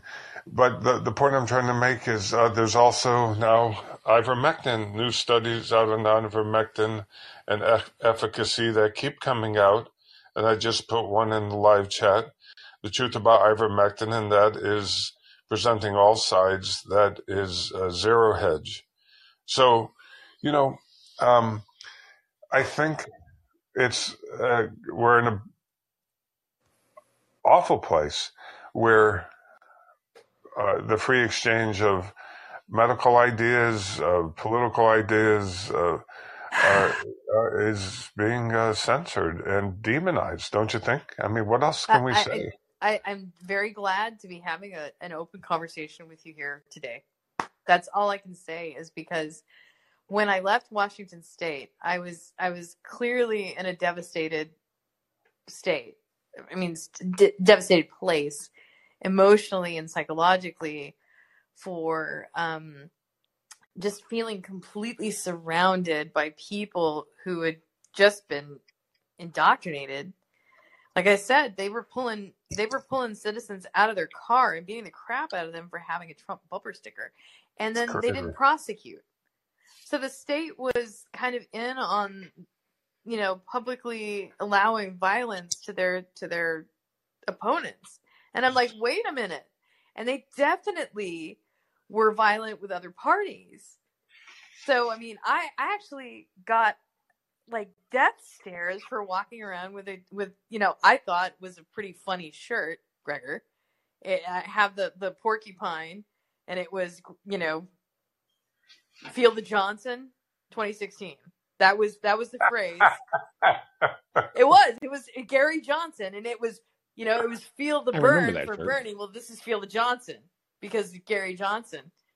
And so I had a porcupine shirt, which is the animal, it's the mule for the Democrats, the elephant for it's the elephant for the Republicans, and of course the animal for our party is a porcupine in the Libertarian Party. So I had the porcupine, Feel the Johnson 2016. I got death stares for that shirt. But it also indicated I didn't vote for Trump, but I didn't vote for Clinton either. So you can't implicate me in that battle. And but anyways, people think it, I'm just making it up. You're not, dude. I can't believe it. People would just, they would get out their phones because I had a think, it's not a legal sticker yet. And there were people taking photos of my car, like these Asian kids. They would take photos of my car because I had bumper stickers, and they were like, I'm going to take a photo of you, like you're doing something wrong right now. And I'm like, what could I possibly be doing wrong that you would want to film me? And it was really something to behold, that the mental stranglehold on that community is so thick that you can't know what it is that you did wrong. You can't know what your crime is. You're completely isolated, and people don't necessarily tell you what's going on. Unless you're dialed into the mothership, they don't tell you what your crime is. Because it's the crime of the day. It's the 2 minutes of hate. So that's how deep in the kimchi Seattle, Washington, and Washington State is. The culture is so lefty inculcated, and that I had neighbors coming up to me in the supermarkets and apologizing for the slavery of their race, and I'm like, this is getting so weird. All of this is so weird. And Gregor, I don't know what your experience is in Oregon right now, but I think, since you're there on the ground, I have to ask, are you still with us? I am still with us. Okay, good. You want to give a Pacific Northwest report about, what is it like up there right now? Well, if you live in Portland, Salem, and Eugene, you are a leftist nut job. It's just the way it works. If you live just outside of Portland, like me, my Hillsboro is a very Hispanic heavy community, and I mean, our nickname by some jerks is Hillsburrito because our Spanish population is so strong, and I find that there's a decent mix of people, though they still here in Hillsboro lean left. Now you drive 5 minutes down the road south away from Portland, and all of a sudden you're in MAGA country. And probably geographically speaking, 70% of Oregon is red, and the rest is deep royal blue. And it's really interesting because I just was reading for a while back. I was reading a book that was literally the notes from the Oregon Constitutional Convention when they became a state in 1859. And we have always been a very left-leaning state, even back then, though we joined the Union. It was just barely that we joined the Union in 1859. I mean, like barely. And the problem is that there was just enough Republicans or Whigs at the beginning and then Republicans later, just enough to keep us from becoming a slave state. And the biggest debates was on the color of the people that could carry weapons. Much of the debate was about that. That's the kind of state we have. We have states here and we have cities here that apparently still have some old laws that at sunset, if you're a person of color, you're supposed to get off the street. Now, they're not enforced, of course, but they're not taken down either. So this city is, and it's just incredible. I mean, we spent 2 years of violent rioting. I don't care. I mean, I saw it in the news. I saw the results as I drove through the town. This place was really ravaged for 2 years, and I fully expect it to become ravaged again as the weather improves. Because it's starting. Well, it's we actually had a pretty chilly winter this winter, and we're finally up to 50 some odd degrees during the day now. And I fully expect now that the weather's warming up that we're going to start having some kind of protest again. And we have the same kind of governor we had back then. She's a nut job. And we have the same people in charge of the court systems. He's a George Soros Attorney General. And, so we're going to, and everybody that did crimes on camera with evidence was released on their own recognizance without trial. So it's just, we don't have law here anymore in Portland, Maine Portland. Now, Hillsborough is different. We have a pretty good police department. They seem to be pretty fair. I know people call them racist. I have not seen incidences of racism, but I also don't go around being places where a lot of people are getting arrested. So I tend to, stay out of trouble. I'm weird that way. 3 continents I've been through and yet to be arrested for anything. So, you're just a law-abiding citizen, Greg. I try to be. It's, I'm a straight white Christian guy. What can I say? I'm all the bad things on this country. No apology necessary. Yeah. None necessary and none solicited for this program. But I mean, according to some, I am the bane of this culture, and yet, I view myself as a person who really wants to see things improve, but I'm willing to look at something. We had that article about the psychology of talking about, it was Lance Williams that you posted that article in the psychology I read briefly. Probably. And, there's so much right there. There's so much information there about what's going wrong with our country because, I see this woke culture thing we got going on, and how much of it is attributed to psychological challenges. If you are truly sexually dysphoric in your mentality, is correcting that with surgery the best thing? It seems to me, anytime you do surgery for a psychological problem, they're saying the problem is a person has two X chromosomes instead of an X and a Y, or a person who has an X and a Y chromosome has a Y chromosome. That's the problem. Well, the treatments they're offering don't change that. And if we were to somehow deal with living with whatever your orientation, and I use that term orientation. I'm sorry if it offends people, but it's the best description I can find for your sexual orientation. Whatever your sexual orientation is, you have a right to do it. Okay. This is coming from a straight right Christian male. Okay. I mean, just don't make my church acknowledge that this is holy. That's what I'm asking. That's all I'm asking. But hey, Gregor, I need to just step in here. I don't want you to feel so downtrodden. It is my It is actually weighing on my heart that you feel this way. And, I'm not going to try to tell you how to feel. It's important to feel your feelings, because if you don't get to express yourself, that is a problem. But I'm beginning to hear this refrain more and more, also of people who are of faith, any faith, honestly.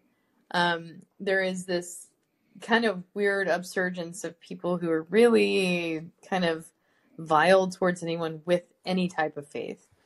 So I feel like it's people who believe in God versus people who want them to convert somehow to a belief that they don't have. But we all have freedom of religion in this country. That is being turned into like, well, if you don't believe the cult of what I want you to believe, then you are a bad person. And so there's so much cult tactics around like the sexuality, like that is becoming a religious belief system in and of itself. I believe that just the mind work that they're doing on these young people, that it is so cult inculcated that it is like a belief system. It's a body modification cult. Well, and that's what I was getting at, is that what they're proposing as treatments is not. As body modification cult is a good way to describe it, because it seems to be almost, I hate to make it sound trite, but fashionable. And it is a very sad thing. And I'm working on trying to be a little more outspoken about things that I see that are disordered, because I have been the silent majority for so long. As a boomer, that's what I grew up with. I grew up being the silent majority, and I'm working really hard and trying to be a little more Lance-like in the fact that I will, vomit my voice all over the place. It's why I do my little podcast. And I'm sorry. Yeah. You can pace yourself, and you know what? You'll get lots of practice if you want to become a co-host on our program. Now, does anybody have want to vote on this? Like, I think I would like to nominate Gregor as a co-host for my program. What do you guys think? I think the second. I think it's a good balance. And I'd also like to follow up on some of the comments regarding the Christian aspects of things when you're ready, Well, William, aren't you a Christian person? I am. I was brought up Catholic, and then I got completely away from the church for various reasons. I believe in Jesus, but as a Christian, I don't identify as a Catholic. There's a big difference. And I also would be considered very liberal as a Christian, because when I read,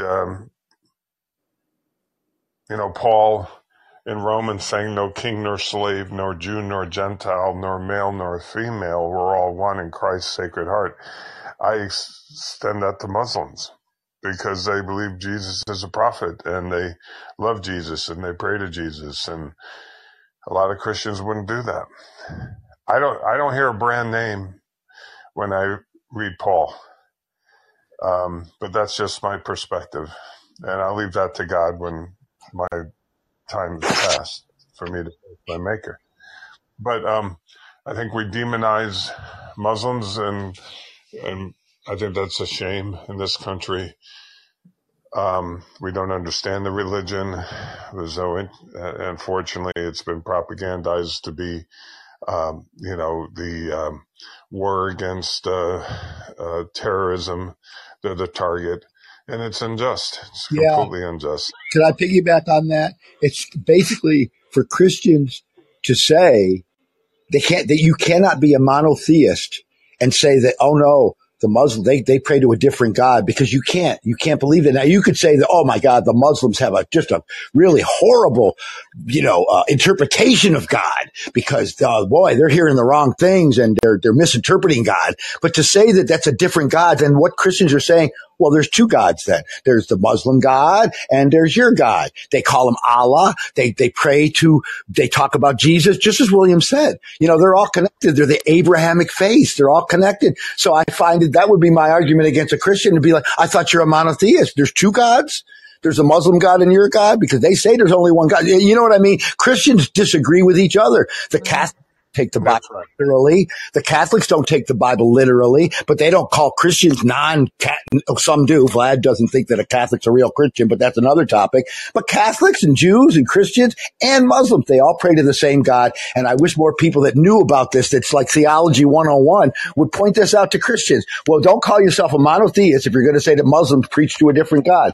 Could I make one comment about Trump and then I'll remute, Sheila? Or is that off topic? Yeah, I mean, you go right ahead, Lance. Okay, Trump. I have a feeling now, according to what I've been reading, I thought that Georgia case was pretty strong. I thought because of Cohen and all the receipts they have, that this case might be strong. But this guy in Manhattan was not going to prosecute. He decided not to. He was pressured and pressured and pressured. So I have a feeling. I'm no lawyer. What do I know? Well, I don't know what they got. He hasn't been indicted. They better convict his ass, because if they don't convict him, they're going to get him elected. Oh man. And I really, he's doing this for the free press. He's using the government's tax persecution as free press for his, so he's just going along with it, wearing the victim badge, like broad on his chest. Oh, they're coming to get me. They're here. They're coming to get me and lock me up and put me in chains. They're going to throw Donald Trump in jail. So I'm just kind of, taking my grain of salt. If people are out in the streets and they're protesting, that is of concern, because there has been so much political persecution in the last 18 months or longer, since January 6th, that, they will invent something to put these poor people in jail. And I don't want that. I don't want more political incarceration in my country. I don't want to see it. I don't want it. Are you kind of agreeing with me that this Trump indictment is really a political thing? It's not about, oh my God, we got to do justice. Are you agreeing with that? It seems so, but I don't have all the facts. Well, you know what's interesting? That's my opinion. Yeah, you know what's interesting, Sheila? I'm gonna wait and see. Yeah, there's a woman named Elizabeth Holtzman. She was a Washington, D.C. delegate, I think. So she like Virgin Islands. She didn't like that person. She didn't have voting rights, but she was real smart. She said, they could have indicted Nixon on lots of stuff about the war, about the Cambodia bombing and certain other things, and some of the secret lists that he had that was illegal about tapping and all that. They went after him. Why? Because they only went after him when he put the bag money to attack the Democratic National Committee. It wasn't about Ellsberg psychiatry. It was about the DNC. Go back to Abraham Lincoln. Johnson was an asshole. He completely screwed him over. He said one thing and did another. There was a politically motivated to get rid of Johnson who wanted to fire a cabinet secretary. He hired him. He could fire him. It was politically motivated when Clinton did what he did. They were all politically motivated. They had nothing to do with justice or, impeachment. They were all politically motivated. And this is no different. And they're going to get the motherfucker elected from jail if they don't be careful. Yeah, I've said on my last podcast here on Colin that it might be, just to give him more street cred. That this is a way to get Trump more street cred. Yeah, they couldn't have scripted it. Hey, Trump, you're really losing it. DeSantis is gaining ground. Maybe you can get yourself indicted on some trumped up political charge. Plays right into Trump's hands, right into it. By the way, all these people now that want to say, look at these horrible right wingers protesting in New York. You know what? Just because you disagree with their politics, I guess that all the socialists were assholes to go out and rally in the street for Eugene Debs, who got 1 million freaking votes. Stop it, people. How can you? It's all protest, Lance. I mean, I don't think that the unwashed left in the street is a bad thing. When it becomes bad is when they start breaking stuff and coalitioning with disaster anarchists, who go in and break stuff and steal. No.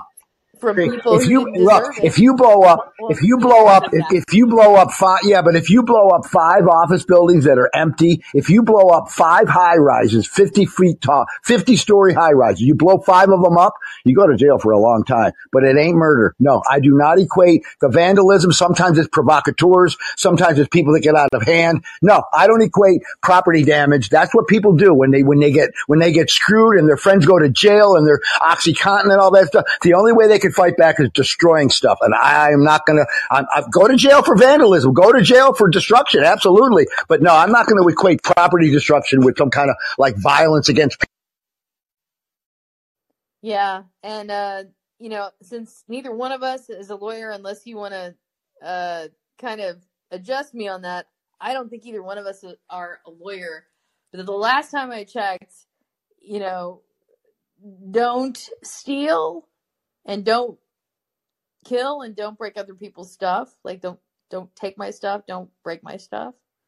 And don't make the government take my stuff and break my stuff. Because all those things are acts of aggression on another man's property. And it's a violence against so if there would be a vote here, if I could put it to a vote, does anybody want to see Gregor become a co-host on the program?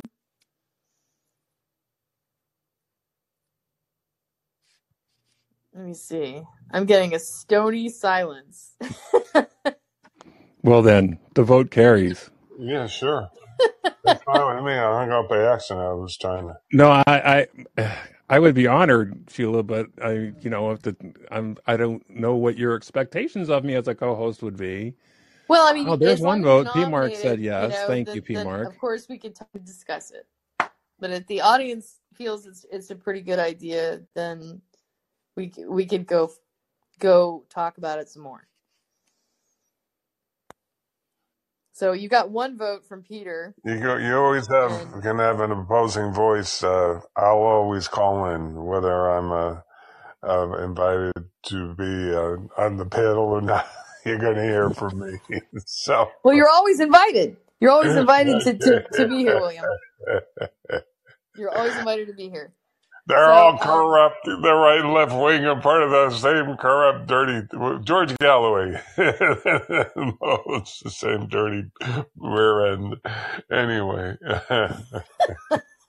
Hey, I have to ask people a general Sheila, question. let's email each other and get together about what you want me to do, and if you think I can be of service, of course, I'll be happy to come join you. Yeah, I mean, I just think you're a valued voice, and you've been pretty consistent, and I think that if I needed a co-host, you've kind of been, we're pretty closely politically aligned, even though we don't have to agree on everything. I think the way we pace speaking together could probably improve.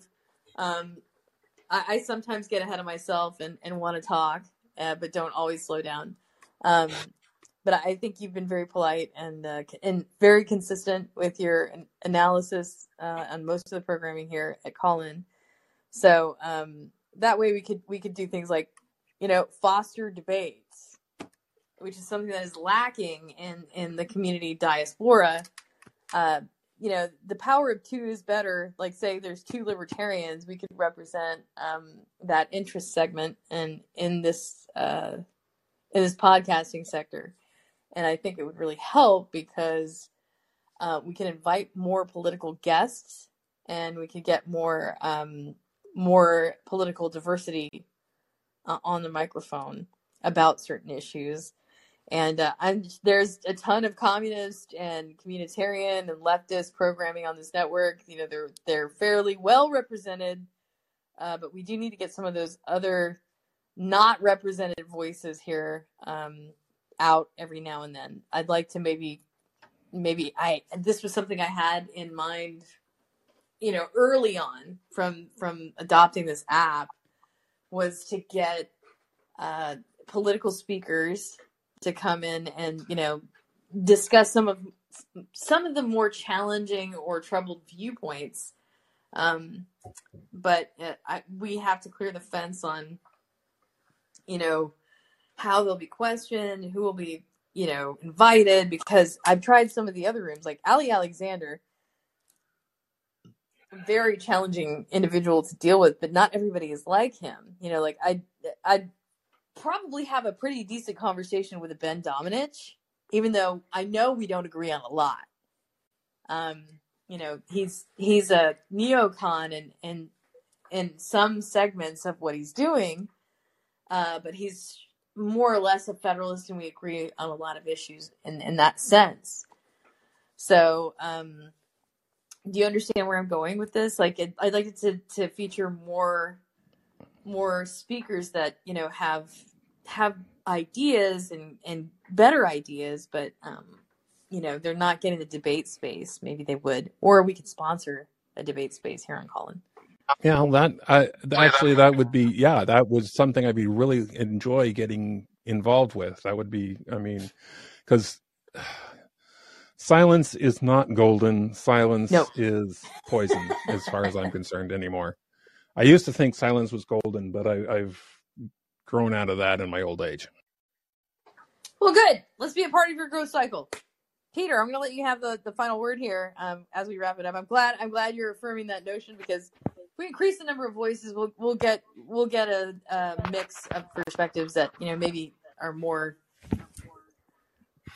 middle of the road. Hey, I got questions for two libertarians. Oh, okay. Are you guys ready? So I am prepared. I know I am prepared. You're prepared. Okay. How about Greg? Remember, I'm a small L libertarian, so yeah, I'm prepared. I'm going to Google what small elk means later. But both Texas and Oregon had secession talks and demonstrations. I would like both. Oh yeah, they're both secessionist states. That's true. About they're both secessionist. Yes, please. I'm going to hang up and hear what you guys have to say. Are you for it? Are you, because for the liberty you both so dearly adore, you believe Texas and part of Oregon should no longer be part of the Union? You know, I don't necessarily feel very strongly about Texas secession. There's routinely, and this is the absolute fact, there is routinely at least 30% of the population of Texas, which I actually love. I adore it. It's part of the character of Texas, that are really strongly pro-secessionist. It has gotten up into the 46th percentile, especially when the federal government is behaving atrociously with the public purse. So there is that. And I find it endearing. I will always be a Texas citizen. So even if I choose to leave the state and come back, I will always have Texas citizenship. So it matters not to me. Gregor. All right, I didn't want to step on you there. As for Oregon is not talking about seceding from the Union. They're talking about seceding from Oregon and joining Idaho. Right. There is a major difference there. And Texas actually has the constitutional right to secede, unlike every other state in the Union. So that makes their conversation completely different than ours. Oregon doesn't have that status. The concept of leaving one state and joining another has been, I wouldn't say done, but for example, Virginia and West Virginia, they split up over the revolution, or over the Civil War. There is currently 3 counties in Maryland that are trying to join up with West Virginia, just like there are 12 counties in Oregon who want to become part of Idaho. And as a libertarian, recovering right-winger Republican, I'd have to say, do I support it? What I support is people being able to be represented by their people, and I can't be represented by the current government in Oregon because they will not listen to us. So therefore, now, whether that would improve with joining Idaho or not, I can only speculate. The grass is always greener on the other side, but generally it's actually greener where you water it. And part of me is all about fixing what I've got. I worked very hard to fix California when I was living there. And then my wife chose to move to Oregon. So, and being the dutiful husband, I came with her because I love her very much. And Oregon was on my list of 10 states to move to. It was number 10, but it was on my list. And, she decided she needed finally, after, 30 years of marriage and me trying to leave the state for the last 20, she finally decided it was time to leave, and I took advantage of it and came here. And good for you, Wanderlust. We'll be celebrating our 36th year of marriage this year. So, she's a good woman, even though we disagree vehemently in politics, actually. But we're oil and water when it comes to that. But I managed to make it work, even so. But yes, people have a right to be represented by their government. And when states no longer do that, I don't have a problem with them becoming a new state, joining in another state. I don't think it's going to happen because the number of hurdles, there's just the technical aspect of it. It would have to be approved by the Oregon legislature, by the Idaho legislature, and by the U.S. government, or by the U.S. Congress. And I just don't see that happening under any circumstances, because Oregon knows that if they lose all of that money and all of that food resource, because most of the counties that want to leave, guess what? That's where most of the food in Oregon is produced. All of a sudden, Oregon becomes barren. I have to, sorry to clip you there, Gregor, but it's been 2 hours. Can you believe it? So I'm going to wrap it up there. Guys, thanks for this political discussion on Trump's protesters landing somewhere in New York City and discussing that in earnest with us. Look out for the next one. And if you don't see me midweek, then we'll see you on Saturday. Thanks for listening. Before you go, hit the subscribe button. Remember that callers are welcome. Subscribers can access Unsanctioned Citizen Podcast Archives at Substack, Podomatic, iHeartRadio Podcasts, and Call-In. Please stay in touch. We want to hear from you. Visit SheilaMDean.com.